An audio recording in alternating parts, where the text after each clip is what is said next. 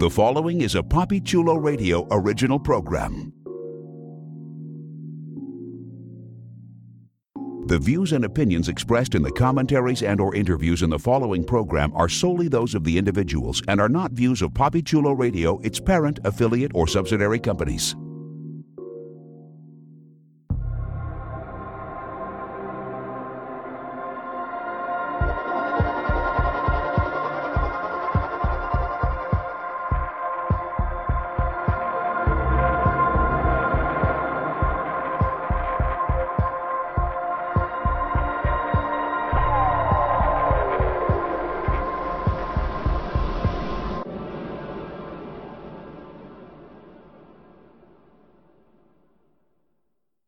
Welcome to the Central City Citizen, the unofficial The Flash podcast, a PapiChuloRadio.com original series.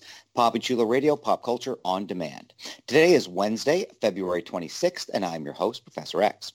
During this podcast, we're going to recap, review, and dissect the latest episode of the CW series, The Flash. Please welcome my co-hosts, Millie Wood. Hello, Central City. Dimitri Wejaysingher. What's good, Central City? And Jeffrey Arauz. Hey, Central City. Want a banana? Let's jump into our recap of Season 6, Episode 13, which was titled Grodd Friended Me, and aired on February 25th, 2020. Here's the official synopsis. While looking for the graveyard where his parents are buried, Barry finds the Pied Piper in the middle of robbing a jewelry store. Like everything else in the post-crisis world, Barry's relationship with the Piper has changed, but because he remembers the way things used to be, he doesn't know how things are now. While working to update Gideon, Barry's visited by Chester, who's become part of the team post-crisis. Due to an accident, Barry finds himself in Grodd's mind. Gorilla Grodd tells Barry that he's aware of the crisis and he's changed. He no longer wants to be evil. He also says there's the gatekeeper that's keeping both of them from escaping. As fake Iris continues to look for information, she lies to Joe, so if you had any doubts about this not being Iris, rest assured, our Iris would never do that. The real Iris and Eva try another attempt to get out of the mirror dimension, which leaves Eva with horrible burns on her arms, burns that also appear on fake Iris in our world. After some persuasion from Caitlin, Chester helps Barry and Grodd get out safely after the two team up, and Caitlin arranges for Grodd to be released into Gorilla City on probation. Over in the C story, Allegra learns she has a counterpart that used to work for Nash and reacts very badly. Meanwhile, Nash keeps encountering alternate versions of Harrison Wells. At the very end of the episode, Nash sees yet another version involving Sherlock Wells, who morphs into the Reverse Flash as he ominously warns he is coming. Let's check in on the ratings for Season 6, Episode 13. The episode was viewed by 1.18 million total viewers and had a 0.4 in the demo. Both are steady from last week. What's everyone's initial reaction to the episode, starting with Jeff? Okay, you know what? I didn't dislike the episode. I like Grodd episodes. I give the show props for actually making this a yearly tradition. I'm sure he's hella expensive. But I thought it was a good Grodd episode, especially because it dealt with crisis, and it was a Barry-focused episode. Millie, what is your initial reaction? We could always use more Grodd, but overall, I was just confused. And not in terms of the storyline. Like, I understood that part. I think just, like, the context of everything just left me really just very lost in terms of timeline and just purpose. So I was on the fence about it. Oh, timeline. And Dimitri, what was your initial reaction? I share in some of Millie's confusion. I disagree with Millie that we can always use more Grodd. My ideal rip-off King Kong moments is 0, but I would say this is not as boring and as fillery as I expected a filler. Grodd filler. This was not as bad as I was expecting it to be. Set up some interesting things, had some interesting reveals. You said the F word twice. Filler. I can't continue, but Professor, feel free to cut me off. Yeah, I liked the episode. Maybe not one of the best episodes, but, unlike Millie, I actually kind of liked the fact that, some of the timeline stuff they were dealing with is something that I've been waiting for them to deal with since Crisis. And we'll get to that when we break down the episode in detail. But before we get into our thorough recap of the latest episode of The Flash, here's our announcer with a few special announcements. Binge listen to your favorite Poppy Chulo Radio podcasters discussing some of your favorite television shows. Visit poppychuloradio.com/podcasts for a complete list of all the podcasts that we produce. You will get up-to-date information on whether the podcast is currently releasing new episodes or if it's on hiatus. You will also be able to click a link to either take you to Apple Podcasts, Google Play, or the Poppy Chulo Radio archives to download the podcast. To binge listen to your favorite Poppy Chulo Radio podcasts, visit poppychuloradio.com/podcasts. Would you like to be one of the podcasters on this podcast discussing your favorite television show? Email talent@poppychuloradio.com. We are always looking for new voices to add to our collection of podcasts. To become a co-host, you must be at least 18 years old. You must be comfortable sharing your opinions. And you must be comfortable using Skype. There's no podcast experience required. So if you think you have what it takes to be a Poppy Chulo Radio on-air personality, email talent@poppychuloradio.com. We look forward to hearing from you. This is a Poppy Chulo Radio special announcement.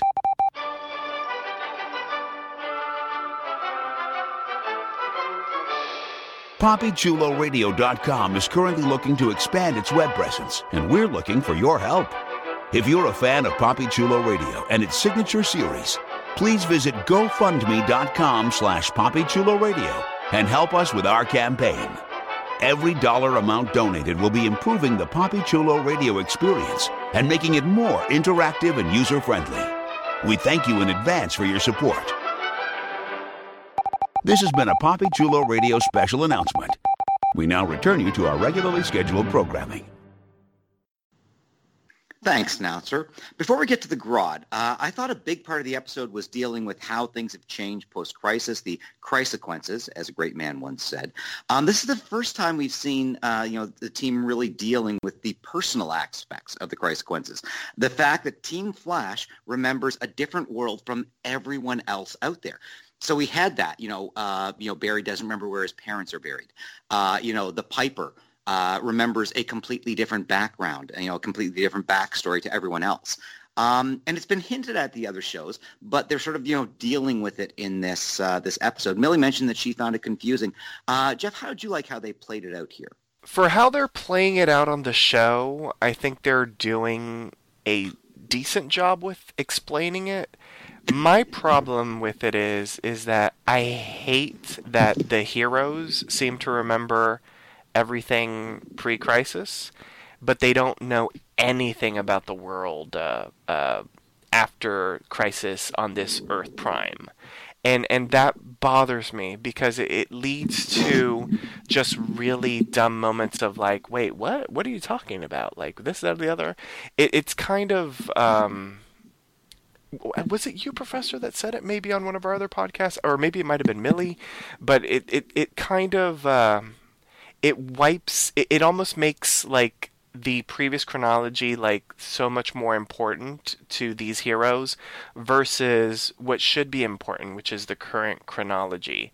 I wish that they would have done something different, like the writers, where they would have explained it away. They wouldn't have made it like a big deal, like, oh my god, having two sets of memories would drive you insane.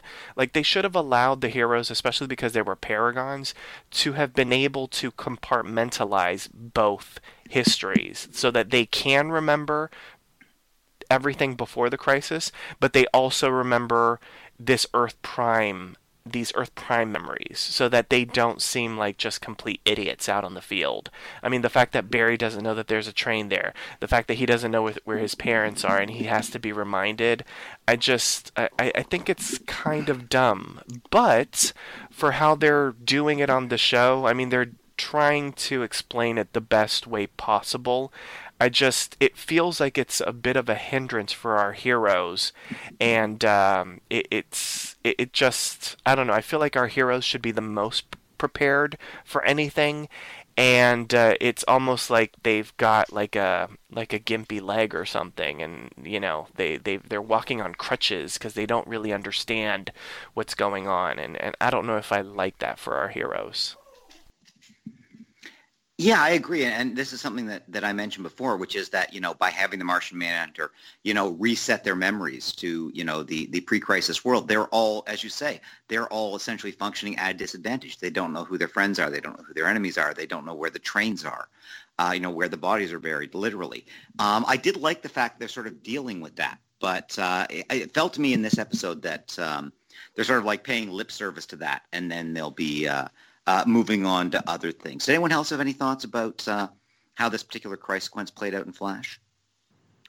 I hope it's not a huge amount of, oh, I thought so-and-so, we were cool with so-and-so, but now they're actually an enemy. Or I thought it was fun for one episode. I hope it's not like a recurring, wait, what do you mean the Flash, I don't know, resuscitated Captain Cold or something?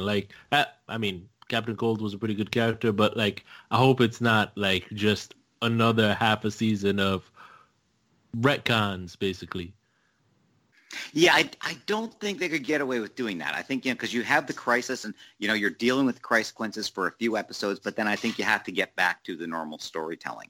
That said, a big theme of the episode, of this episode, was change, specifically the danger of trying to hold on too tightly to the past instead of embracing the future. Millie, how'd you like how they dealt with that theme? I thought the theme was a bit, on the nose, because this is the episode that we finally get that they're dealing with the crisis sequences, and so, let's talk about change. Okay, that connection is very easy to make there, but I'm glad we're addressing it. I think that it does allow for that one point where Barry's like, okay, we have to accept this. Run forward, not backwards.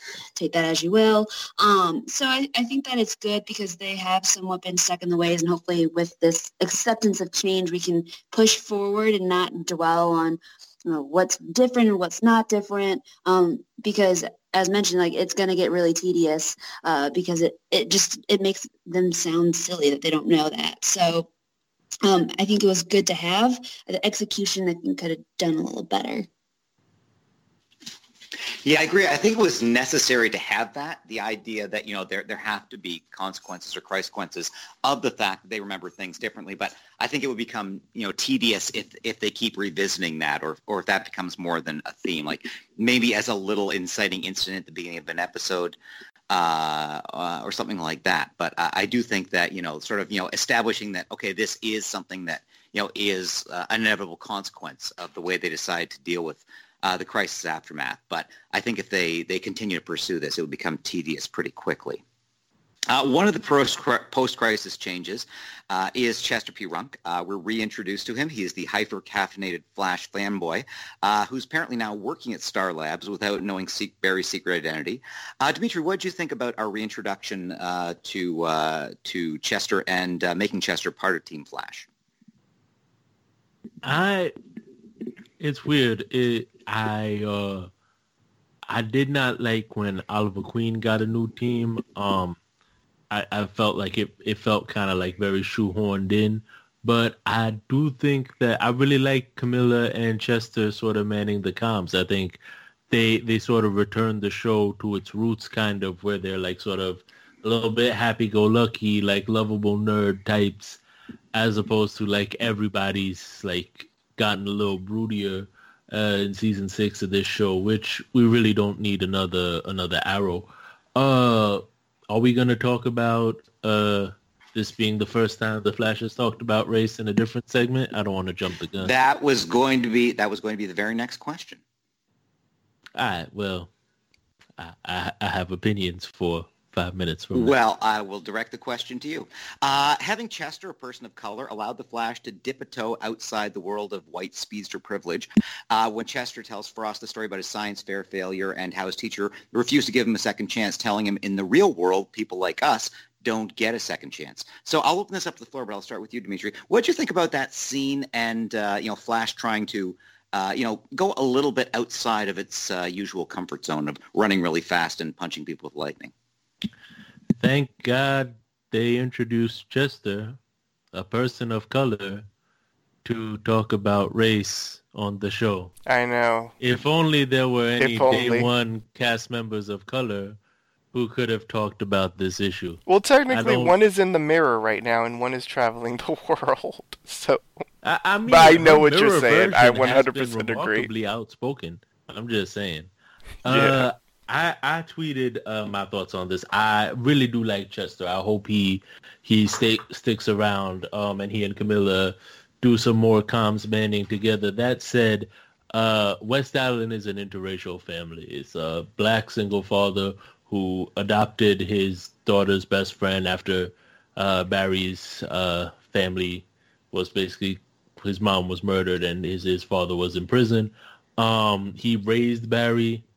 I think it would have been much more interesting for the West Island family to have that conversation, maybe even for Cisco to be involved. I think, even if you wanted it to be more around Chester, you could have Chester have that conversation with Joe, with Iris. It just seemed very much like a footnote. It's kind of like Chester sort of mentions the race issue and how people like him don't get a second chance, and then Killer Frost, a whiter version of a white character with white hair and white lipstick, is like, well, here's your second chance. So now racism is over. And I appreciate, I believe The Flash has a new showrunner who is black. I appreciate that they've made changes like allowing Iris to wear her natural hair.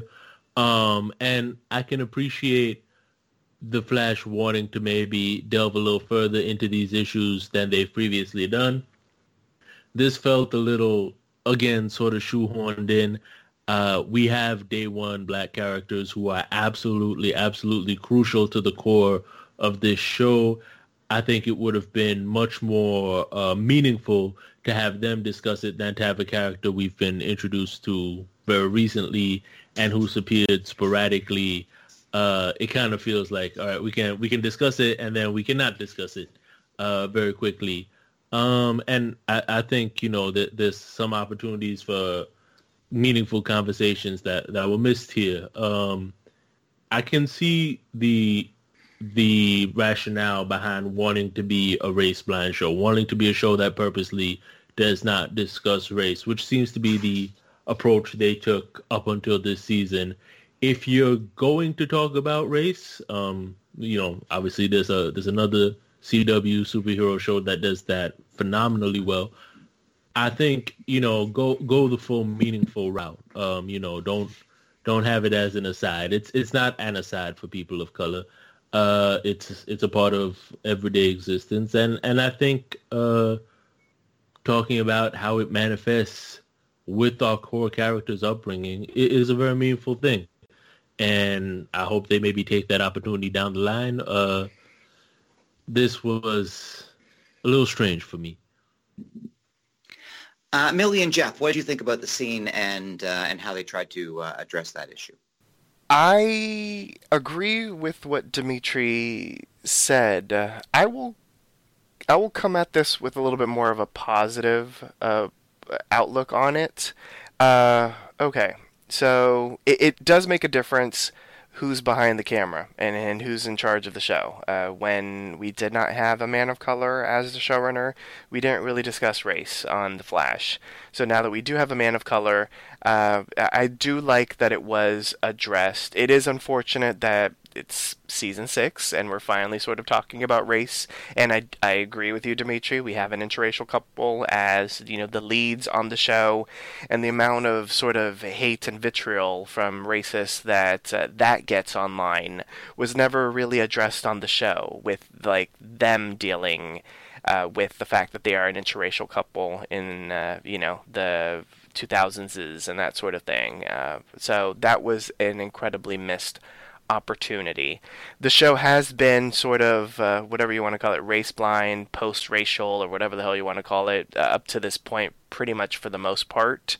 I would say the entire Arrowverse? No, maybe it's just this show, because they did deal with race on Legends. They do deal with race and that kind of stuff on Supergirl. They even dealt with it a little bit on Arrow, so maybe this is the only Very show. little. Well, I mean, they've dealt with it. That's more than they've done on this show, so I give them props for dealing with it. This is the only show that hasn't really dealt with it, and this is the show. I'm trying to think. I'm thinking of all the characters. Is this the show with the most POCs in the cast? Maybe not Legends. Maybe this might be the second show with the most POCs in its cast. Well, if you're going to include Black Lightning. Well, Black Lightning. Well, the Black Lightning is its own vehicle because they've been dealing with it since day one. Oh, so you're saying it's separate but equal? Well, that's what the showrunner wanted. He didn't want to be a part of the Arrowverse. That's them.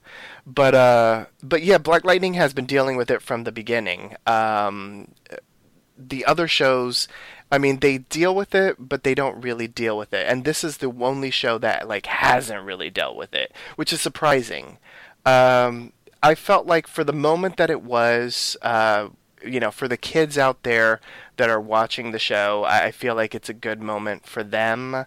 For the characters, it just, if this is like a one and done type of situation, then that's a disappointment. If this is them sort of slowly, creaking the door open so that we have more discussions like this in the future, then that would be a good thing. But if it's a one and done type of situation, then it's a little sad. I did, as opposed to Dimitri, I did find it to be a good moment for Killer Frost.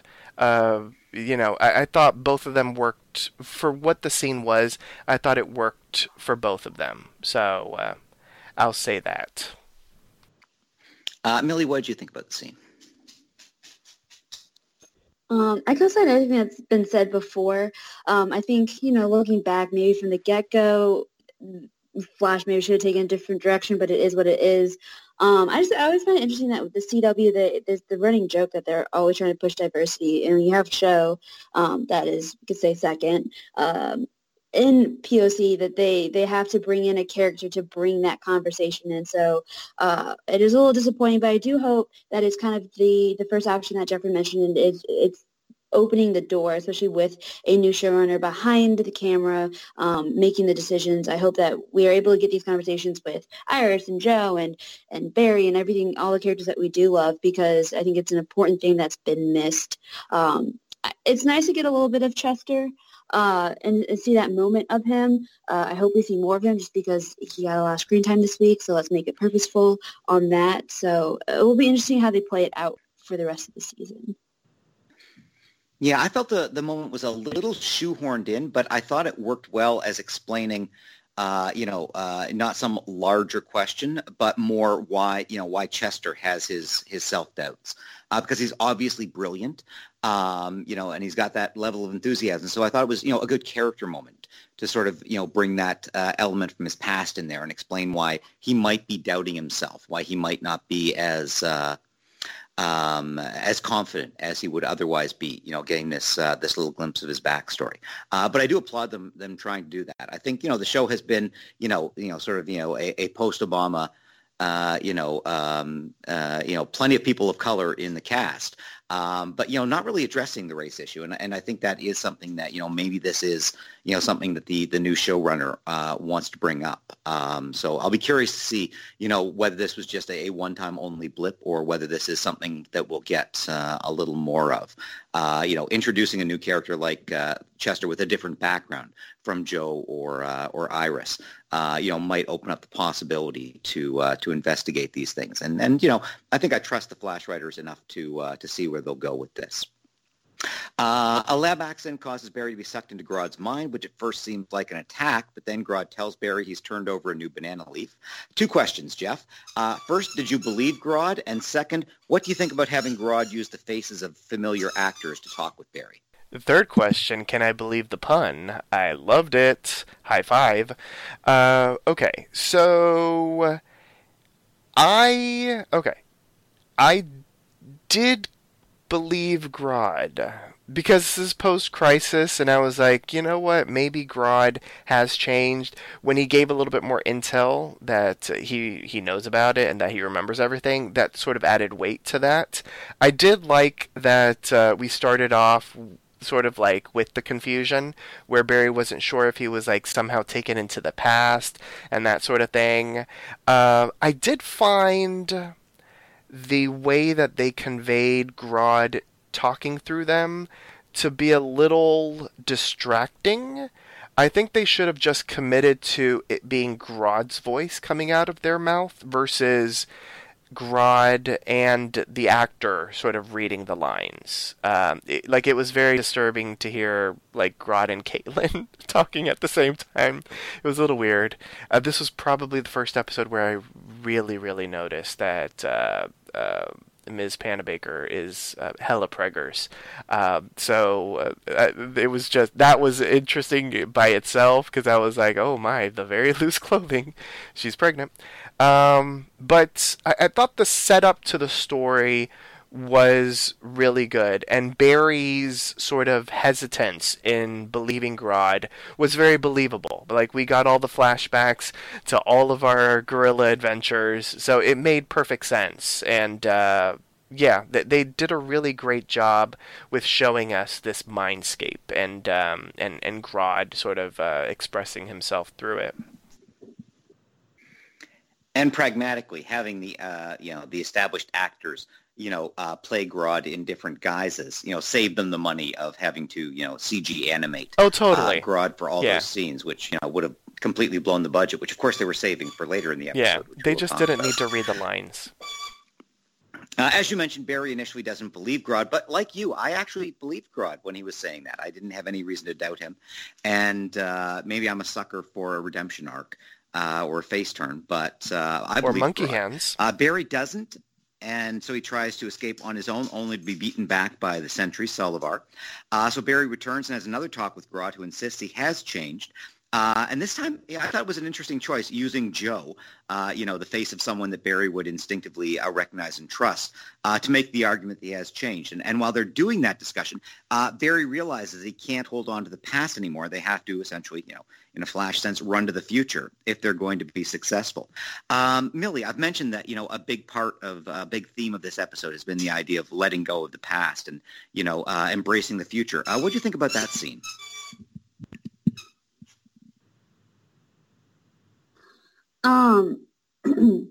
Sorry, I apologize. Totally spaced out. Which scene were you talking about? Sorry, after Barry fights Solivar and loses, he comes back to talk to Grodd, who takes the form of Joe, and tries to explain to him that he has changed. He no longer wants to take over the world. He just wants to live among his own kind in Gorilla City, the only place he was truly happy. And in having that conversation, Barry realizes that, holding on to the past, whether it's his assumption of who Grodd is as a villain or, in a larger sense in the episode, holding on to the past pre-crisis, means that he's not going to be able to move forward. So how'd you like how that scene played out? I found it very, of course this conversation was going to happen. We're talking about change. I think it was a little bit hard to really connect with because and this is kind of my bigger qualm with the episode, is that we haven't really seen Barry deal with this post-crisis world. And really, this is the first time, 20 minutes prior, that we're seeing that he's struggling with trying to find where his parents' graves are and not knowing this thing. But we're 4 episodes post-crisis, and we're just now seeing the struggle. I think that kind of made that disconnect where you're like, okay, get what you're trying to say is we have to let go of this past that you don't know, but it's more of the as the professor also say, it's telling us rather than showing us. They haven't been able to show us he's been struggling. If they drop little things here and there in the past 4 episodes, it's all just came in that opening montage, and so it felt forced. We have to go past this speed bump, so we're just going to speed over it real quick and hope it lands. I mean, I do love that they had a conversation with Joe, because anytime Joe's on screen, it's awesome. But it just felt a little bit disingenuous. Because this is a mindscape and you can do really fun stuff, Barry and Grodd merge, creating a Gorilla Grodd with the abilities of the Flash. So we get to see 2 giant apes fighting, one with the Speed Force powers. Truly, we live in a special time. Gorilla Flash. Jeff, you've mentioned you like seeing the Gorilla Grodd returns each year. What'd you think about the episode's big fight scene? You know what? The fight sequence was freaking awesome. Like, where is Brittany? She would say, what a time to be alive. Because who the hell would have predicted 10 years ago that on a comic book show that is ridiculously popular, we would see a character like Gorilla Grodd, a fully CGI'd character, become something that he became in the comics. Like, he ends up becoming a speedster, if I'm not mistaken, in the comics. So it's insane. Like, I know after we saw Gorilla Grodd the original time, like, a lot of people were like, well, maybe they'll end up doing that. He'll end up being the big bad. He'll be a speedster villain and that sort of thing. And they never went that route. And to be quite honest, it's probably for the best. They sort of tapped the speedster well a bit too much in the early seasons. I feel like we're going to get that again, but I have my own theory about it, which we'll discuss that later on. But we did get to see Gorilla Flash, and it was spectacular. It was in sort of, not really a jungle setting, but at least a forest setting. The VFX was fantastic. It was a lot of fun. It was a spectacle. It was a spectacle. Like, I kind of feel like the writers were like, you know what? Let's give Gorilla Grodd flash powers. How do we make this happen? All right, let's do Mindscape. They had the idea, and then they wrote the story to, like, make the idea happen. And you know what? If they did that, it was pure popcorn camp, and I was here for it. Like, I enjoy what they're doing with this. They committed to Gorilla Grodd. They find some way to bring him back every season. Is it the F word, as Dimitri would say if you ask him next? Probably, but it is a yearly tradition, and it's an enjoyable one. Dimitri, what did you think about the fight scene? That, I assume, when Jeff said the F word, he meant fight. The Sims Gorilla Edition fight scene, I wasn't super impressed. It's an entirely CGI fight scene. It lasted like 30 seconds and ended pretty predictably. It was underwhelming for me. I will say the merging of Flash and Grodd was unexpected, partially because I didn't see it coming, and partially because I don't care.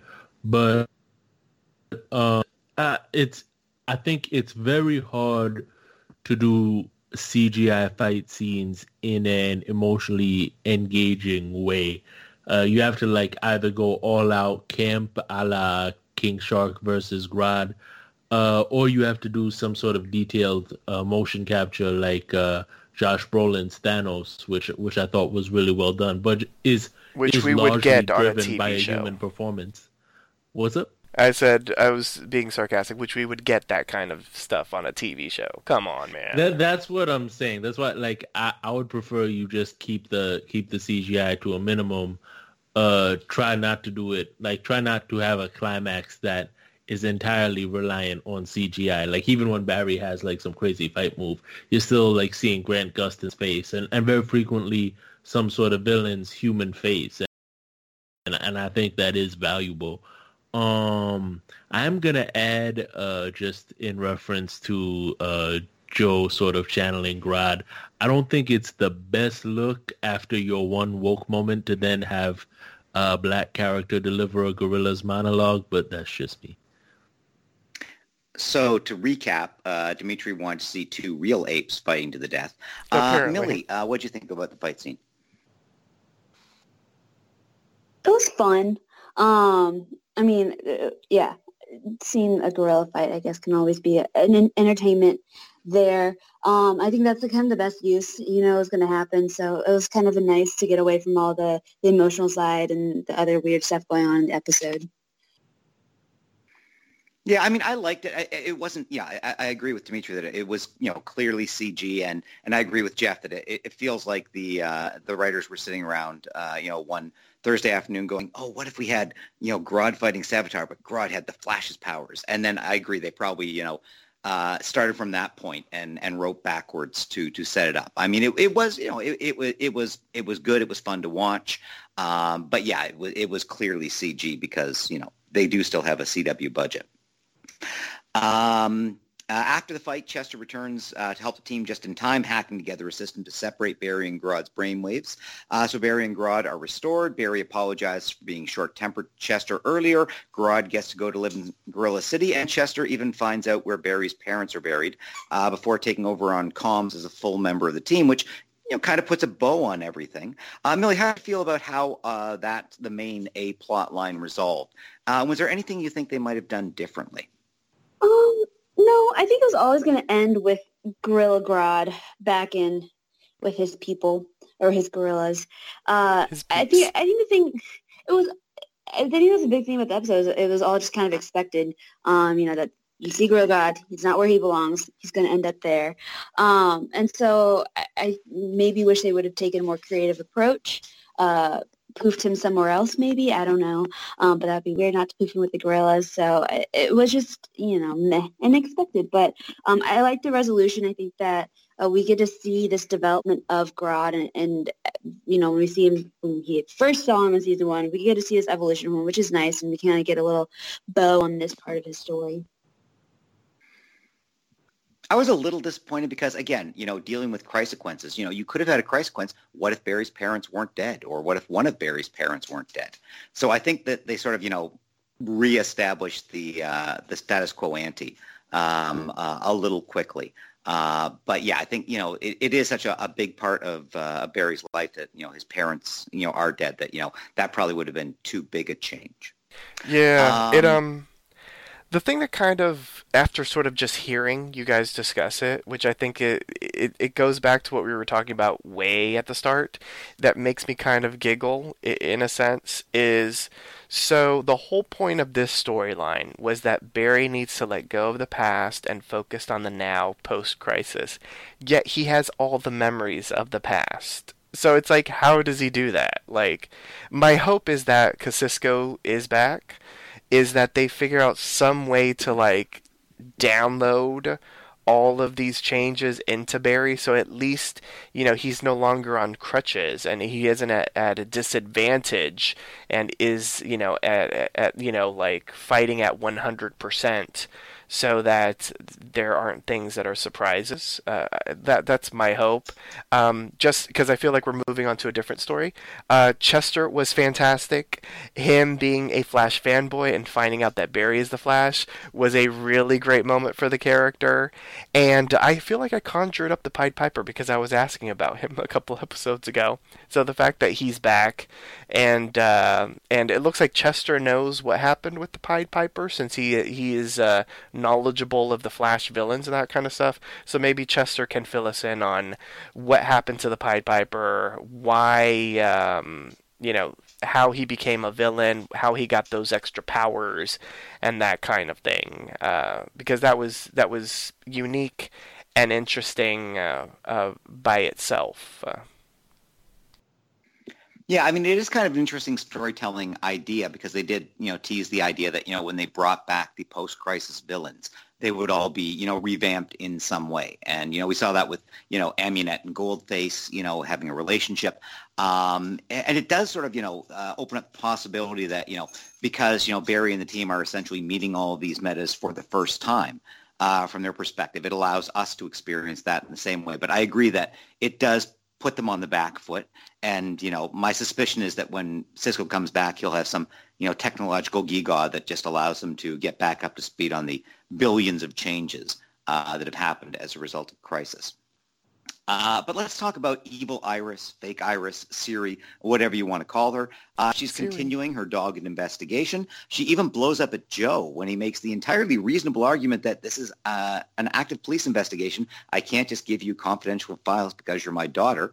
Dimitri, what did you think about that scene? It gets more and more disappointing that nobody's spotting fake Iris. I get that she's pretty close to real Iris, but I feel like she has a recurring pattern now of really not reacting well to being told no. That I feel like somebody should be like, Iris is usually pretty more chill. Like, I don't know. It is kind of interesting. Obviously, we have a reveal towards the end of the episode. You're still sort of wondering what her game plan is. I think it would be more believable if, like characters at least mention to each other something like, hey, does Iris seem off to you or something? Because it does feel like by now somebody should be picking up on something. Mm-hmm. Unfortunately, I think that's what Wally's going to be used for in about an episode. But my whole problem with this whole thing is, to echo Dimitri and just to add even more on top of it, the fact that Iris, within 30 seconds, could tell that that was not her husband. And no one can tell that this isn't Iris. And no one's questioning it. Like, they're giving her strange looks because I guess they feel like she's being passionate about this article. But come on, people. Yeah, playing off, I think it was Dimitri who said last week, he was disappointed in Barry for not realizing that this wasn't his Iris. I wondered whether they put this scene in there, sort of take the heat off of Barry by establishing that, she's capable of fooling Joe as well. So maybe that means Barry isn't quite as clueless as we might have thought. Certainly her reaction to Joe and the fact that she then manipulated him to get access to his computer. And by the way, the CCPD police force is just allowing a reporter to go into the police chief's office and access his computer. Well, it's her father. Yeah, still. I think that. But how dare you use Big most Belly police Burger stations as a would ruse. at least lock the door or something like that. Yeah. Over in the Mirrorverse, Iris continues to push Eva to try to escape, only to have Eva insist it's hopeless. At one point, she even pushes her arms through the mirror to show what will happen. As she comes in contact with the real world, her arms get hideously burned. As Iris goes off to find more bandages, Eva suddenly drops the frightened act that we've seen her playing for the past couple of episodes, and uses the mirror to talk with evil Iris, and makes it clear. We've talked about, what is this mirror Iris, and it's pretty clear that it is some sort of extension of Eva. It's part of her, so obviously Eva is the one behind the investigation, and Eva is playing Iris, keeping her in the mirror dimension so that evil Iris can do the investigation out in the real world. Millie, what did you think about Eva and the reveal?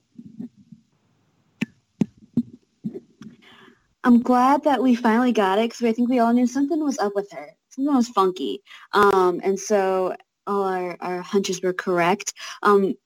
It's going to be interesting to see where this is going to go. Now that Iris is on this other side, but there's still so many questions about fake Iris and what her end game was. So I think it made Eva a lot more compelling character than just a very confused person stuck in a mirror. I really like the reveal. I wouldn't say it's surprising, but it's nice that we get to know what the thing was up her sleeve, and now we can kind of move forward with what her evil plot is. Yeah, I liked how the actress playing Eva, as soon as, Iris stood aside, she just dropped the act. And you saw that, this has just been an act that she's been putting on for Iris. Jeff and Dimitri, do you have any thoughts on Eva and the reveal? Yes, the VFX was different this time around. When Iris got pulled into the mirror, the hands were mirror-ish. This time around, her hands actually went through the mirror. I wonder if that's something she can control. Maybe she can turn mirror-ish so that she doesn't get the burns or something. Eva, I was rooting for you. Like, I was believing you. I feel like I was the only one. Like, I was hoping. I still can kind of see that maybe they might not. They could go the path of her not being a full villain if she is trying to take down her husband. If he did something to like trap her into the mirror, or if he did something, if she's been observing him with Black Hole and he created Black Hole and she sees that this is a nefarious organization, if she's sort of using this Siri to do that, to enact her revenge, then maybe she isn't fully bad. Clearly, she's tiptoeing, for me at least, because she has imprisoned Iris in the mirror, and she's trying to keep her in the mirror so that Siri is out there doing her bidding. I still need more information, though, before I fully decide on if Eva is full-on villain, if she's a chaos agent, if she is an anti-hero. I still don't know what they're doing with her. The fact that they did keep on, just sort of hitting us over the head with, these characters could be remixed. The fact that we already had a villainous Mirror Master makes me try to question Eva's motivations and to see if she really is being villainous or if she's trying to maybe enact revenge. Maybe in a villainous way, but it's more so she was the victim and she's trying to get back at her black hole of an Echs. Yeah, I agree. I think if she is also going up against, Black Hole, if she is, fighting the bad guys in her own way, even if she's doing it in kind of a douchey way of trapping Iris and creating a mirror duplicate of her, it means that she's maybe not, full-on evil. It's just that she's not necessarily going about things, in the right way. Over in the C plot, Nash continues trying to establish a connection with Allegra. And accidentally almost blows her up. Allegra finds the Polaroid of Nash and her doppelganger and reacts pretty badly, arguing that Nash never really trusted her. He just saw her as someone else. I found this scene really unconvincing and Allegra's reaction unconvincing. Dimitri, what do you think about that?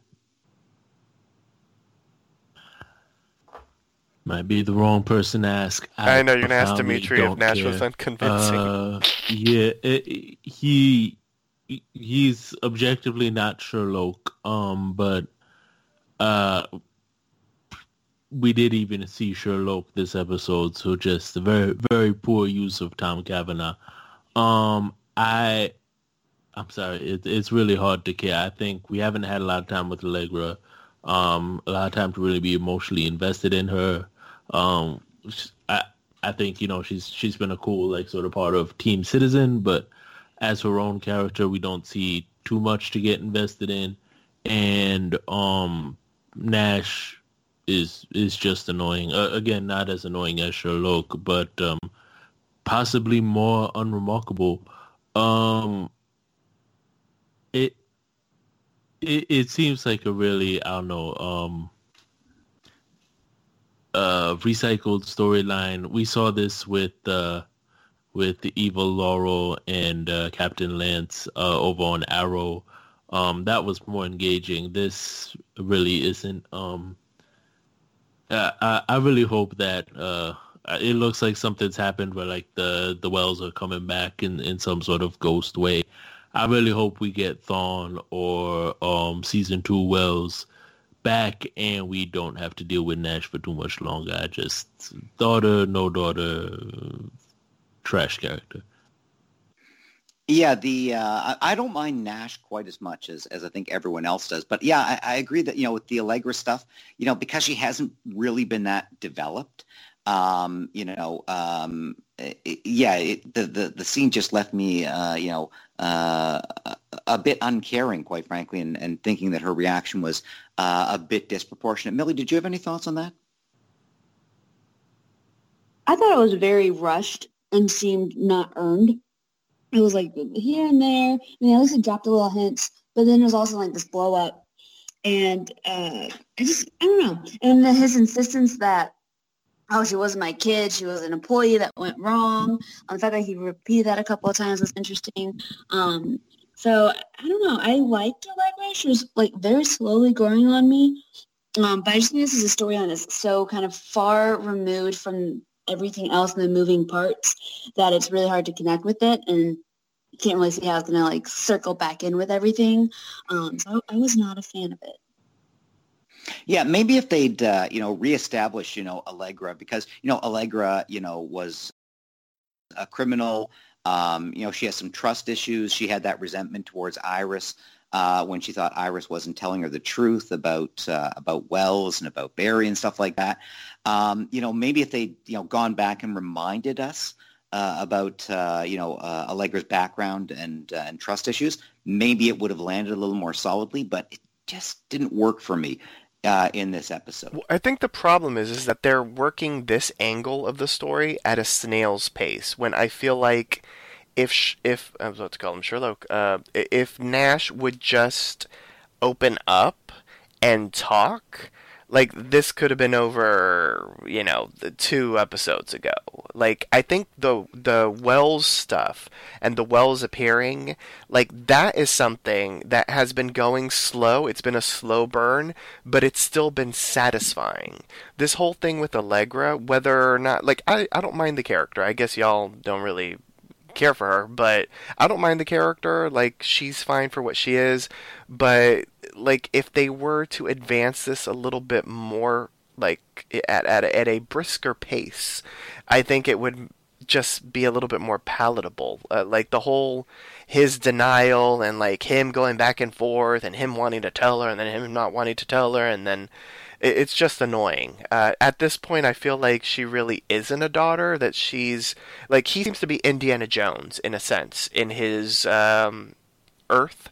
And so it looks like maybe she's his apprentice, maybe is what she was.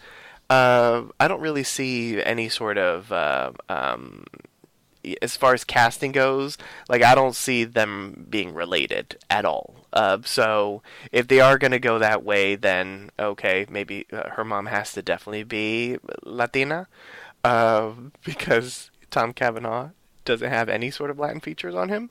But yeah, like it's just, I feel like what's the point of this now? Like, yeah.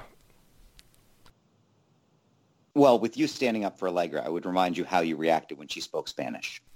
I know, it was horrible.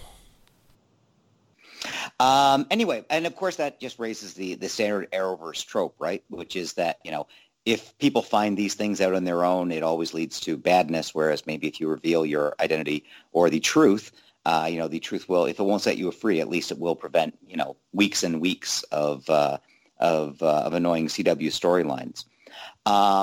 But Nash goes off to talk with Frost, who's been putting in extra time as the team's counselor this episode. She persuades Nash to talk with Allegra. He does make the point, as you guys were saying, that she was not his daughter, just a former employee who made what he calls a bad call, which, raises an interesting question. I'll be interested to find out what that was. Before Nash can talk with Allegra, he's confronted with another ghost, Wells. He'd seen one earlier in the episode. This time it's different because for the first time that we've seen, one of the ghosts actually physically interacts with them, throwing him up against a wall, and utters a cryptic "he is coming" warning. And as he's doing that, his face goes all reverse flash. So kudos to whoever it was who suggested the Wells ghosts were Eobard Thawne. So I'll open this up to the floor. What did you think about the reveal? The possible link to Reverse Flash, and what do you think that warning, "he is coming," means? Oh, I want to go. Okay, so first up, they're no longer using the vocal effect for Killer Frost. I just noticed it in this episode. Maybe they haven't been using it for a moment, but it was very noticeable in this episode. Maybe it's a side effect of the pregnancy. I don't know. Okay, so Reverse Flash. Okay. I think a lot of people on the internet are thinking Reverse Flash is coming back. It's Reverse Flash is coming back, and this is that or the other. I feel like this is a warning that Godspeed is coming back. Why Godspeed? Pourquoi? Well, we had all that mysterious stuff with Godspeed at the start of the season. All of these Godspeed clones that were sort of invading, and they were getting rid of them so easily, and it was so weird. And it was like something that we talked about, and we were like, what the fuck is this? Like, where is this going? Clearly it's blood work at this time, so what are they doing with Godspeed? And I feel like this could be Eobard trying to warn them about Godspeed. I don't know what it means necessarily. Like, is this that Godspeed has trapped Eobard, and this is the only way that Eobard can send out a warning? Why he's warning Nash versus anybody else is very confusing. But I feel like it's a Eobard misdirect, and it's really Godspeed that this is going to be about. Millie, what did you think about the reveal and what it means? It was interesting. I know there was a lot of, in the podcast in the past, we've talked like, oh, is this meaning Reverse Flash is back? We missed the Reverse Flash. He's the best Wells, all that fun stuff. He's not the best Wells. Well, he's the best evil. Oh, yeah. I'm not going to dig He's also a myself Nazi sympathizer. So. Yeah, it's the best Wells. Best use of Tom Cavanaugh. Harry's the best Wells. Technically, Eobard is not a Wells, just an FYI. People always get that confused. Best use of Tom Cavanaugh. Yes. Well, I guess you can like say Tom that. and Wells are same person in my mind. But yes, best use of Tom. And again, I think it's just, it'll probably pay off. I'm just confused. What's he doing back? Why is he back? Is it this weird, was there like a little hole when they were fixing the universe that all the Wells escaped? Why is it only the Wells of different Earths are the one that around? So it could be Godspeed, but there's just still a lot of questions I have, and I don't like that. I don't like mysteries, so I'm just confused. Dimitri, what do you think, and what do you think it means?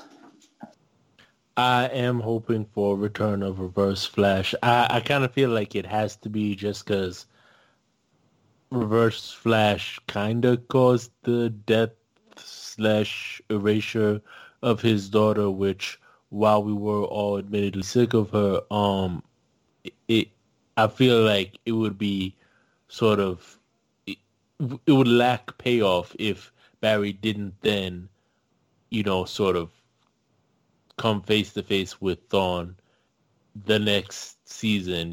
He still has all this sort of, I think, anger towards him for not only the death of his mother, the incarceration of his father, but now sort of the erasure of his daughter. And it might be interesting to see what exactly that means in a post-crisis universe. Is she still gone? Will she return to be annoying yet another day? I don't know, but also I'm struck by the fact that last season, I think in the last episode, as Thawne is escaping, he says, "See you I think it was in the next crisis," and we're now post-crisis. I do feel like Thawne is coming. Yeah, I agree. And a Reverse Flash is a classic Flash villain, so bringing him back would make sense. I think I lean a little more towards Jeff's take on this, which this is probably Thawne giving a warning, because maybe Godspeed is someone who threatens both him, and Barry. And I think our next episode is Death of the Speed Force. And, if the Speed Force were in trouble, that might have effects on other speedsters. So it might have something to do with that as well. So before we move on to the MVP section, was there anything else from the episode anyone wanted to mention? Okay, then it's time to pick your MVP, the most valuable primate. State which ape impressed you throughout the episode and why. Once a simian has been chosen, they cannot be selected again, so choose wisely. Millie, who is your MVP and why? I guess I have to give my MVP to Chester. I like that we got some background information about him, a little bit of his story. I guess he has like quirky little side. Right now he's kind of filling in that void in our hearts that Cisco's gone. So he's doing a nice job there, and he does well against Camilla. So it'll be interesting to see where he goes, and he's fun to have. Yeah, and it's nice to have that character who's looking at the team and the superpowers and stuff like that with fresh eyes, because, all the characters on the team have sort of gotten a little jaded. And to sort of have that reaction of, oh my God, this is so cool, is kind of nice. Dimitri, who is your MVP and why? I might have to give it to Ava. I was sort of in the camp of Ava is evil, but there were times when I wavered, and it's been a while since we had a genuinely ambiguous, genuinely hard to read villain. I think, not since kind of Thawne Wells have we really had that. I think we had some ambiguity with season 2 Wells, but a moment's ambiguity with the Thinker. But otherwise, like, people who are sinister tend to reveal themselves to be sinister max 45 minutes after their introduction. So Ava was a character who I think has been portrayed very well. I was like, I'm pretty sure she's evil, but there were times when even I wavered. I don't think she's the most interesting storyline. I'm getting a little sick, a little claustrophobic of these Ava and Iris just stuck in a room scenes.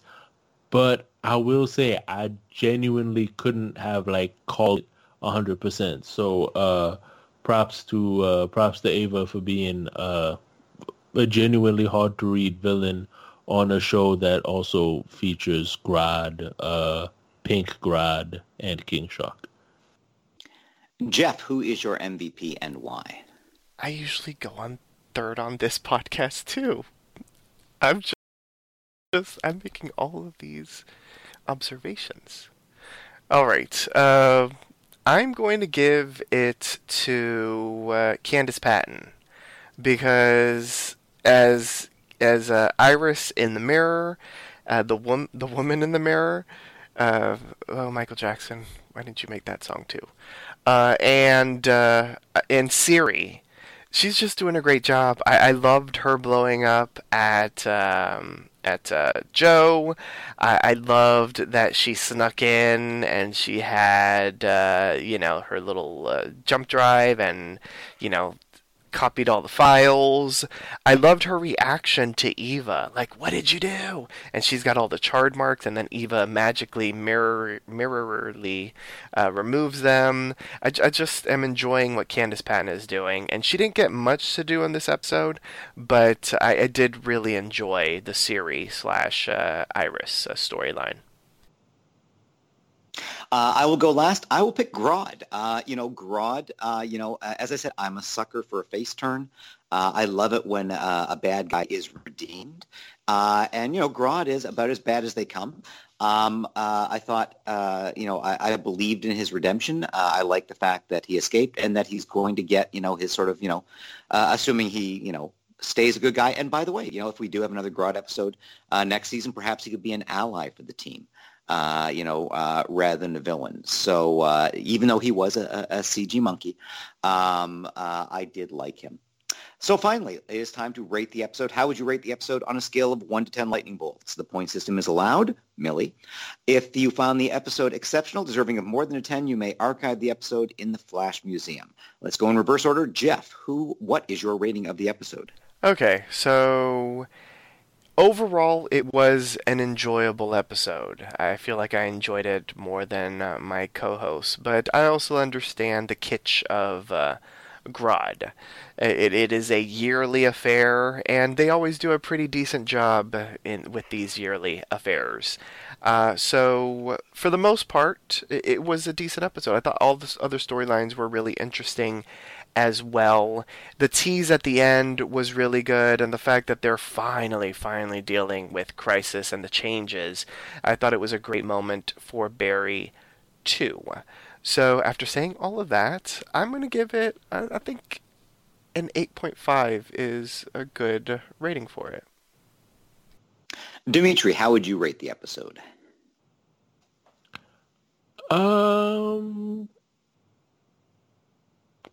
Gonna give it a 7.